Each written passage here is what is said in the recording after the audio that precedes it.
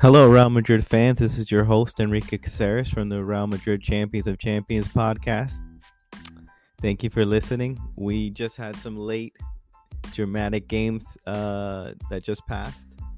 It was, let's check, it was Japan and Spain. Japan wins 2-1. And we have now... And then we had Germany and Costa Rica 4-2. Now, Japan came back from a 1-0 deficit, from 1-0 to come back in the second half to put 2 goals past Spain. Tight calls in VAR, but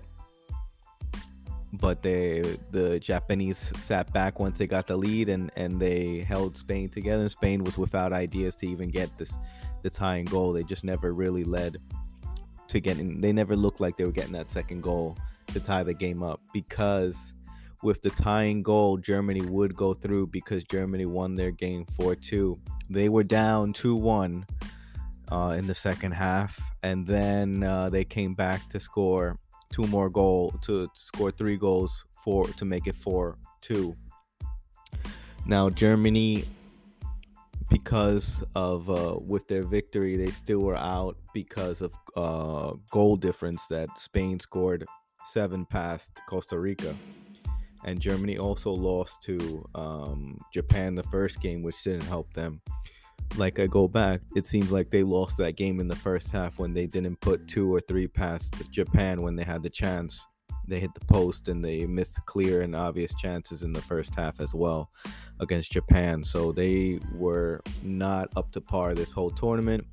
They looked out of sync. Hansi Flick, I am extremely disappointed because I had Germany as a dark horse, but they did not look up to par. Even with all their players that they have, it seems that without a star center forward, they don't seem to have the right blend of players from the front line to the back line, and I think essentially they're lacking central midfielders, they're lacking defenders as a unit. It was a little bit worrying to see.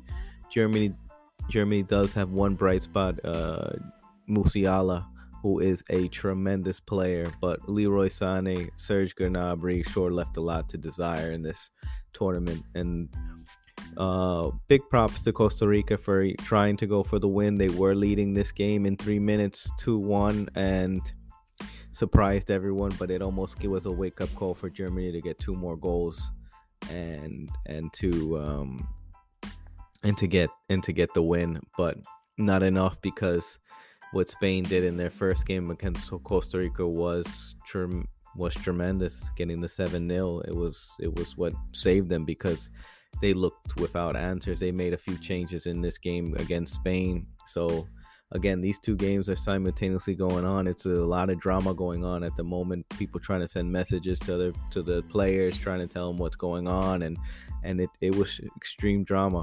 But big props to Japan. They are playing their kind of game. They sit back the first half. They absorb pressure. They try to defend, hold the lead as close as possible. They go 1 goal down. And then the second half, they full on the first 15 minutes. They press you to the end, and they create every goal. They chase every ball. It's like a totally different team in the second half. So Japan is looking good.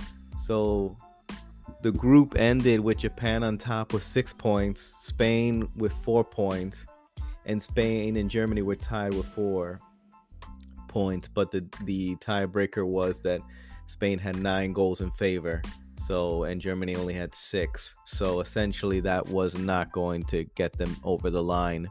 And so Spain had 6 goals defended, and Germany only had 1, so Germany needed to get 5 more goals to get over that, to even get close to that in favor.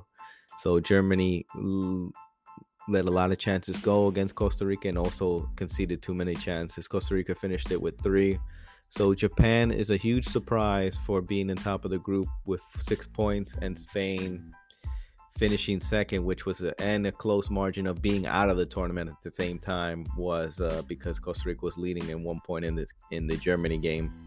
but Spain with 4 points, and their next teams will be Spain will play the top of the group of Morocco from the last games that we just saw. Morocco topped the group in Group F, and Croatia will play Japan, which topped the group in Group E. So second place in Group F is Croatia, will face top of the Group E, Japan. Second place in Group E is Spain, will play the top place team in F, which is Morocco. Those are going to be two tremendous games. And tomorrow we'll have these matches. Tomorrow we'll have at 10 a.m. we'll have South Korea, Portugal. We'll have Ghana and Uruguay at 10 a.m. And Portugal's already in with 6 points, so there's no issue with that. But South Korea, Ghana, and Uruguay, they can still qualify because Uruguay has 1 point, South Korea has 1 point, Ghana has 3 points. So if Ghana loses, Uruguay goes over them with 4, and Portugal beats South Korea, then Uruguay gets into second place. And South Korea, if they beat Portugal, they get in there with 4. And if Uruguay beats, it's a close call with Uruguay playing Ghana. Anything can happen in that game with goal differentials and stuff. So it's going to be a close group again, some late drama in this group. And then we have the next game. Then at 2 p.m. the following games will be, this will be the last set of games will be Serbia, Switzerland at 2 p.m. and Cameroon and Brazil 2 p.m. tomorrow. And the standings, Brazil's already in with 6 points, and Cameroon has 1 point, still alive. Serbia still alive with 1 point, and Switzerland with 3 points. So there's chances that teams win, and so we'll see. I mean, I guess Switzerland would want to get that win as well. We'll see. It's gonna be quite interesting day tomorrow. I want to thank everyone for listening. This is Enrique Caceres from Real Madrid Champions of Champions podcast. Please rate and subscribe to the podcast. Thanks, guys. Bye.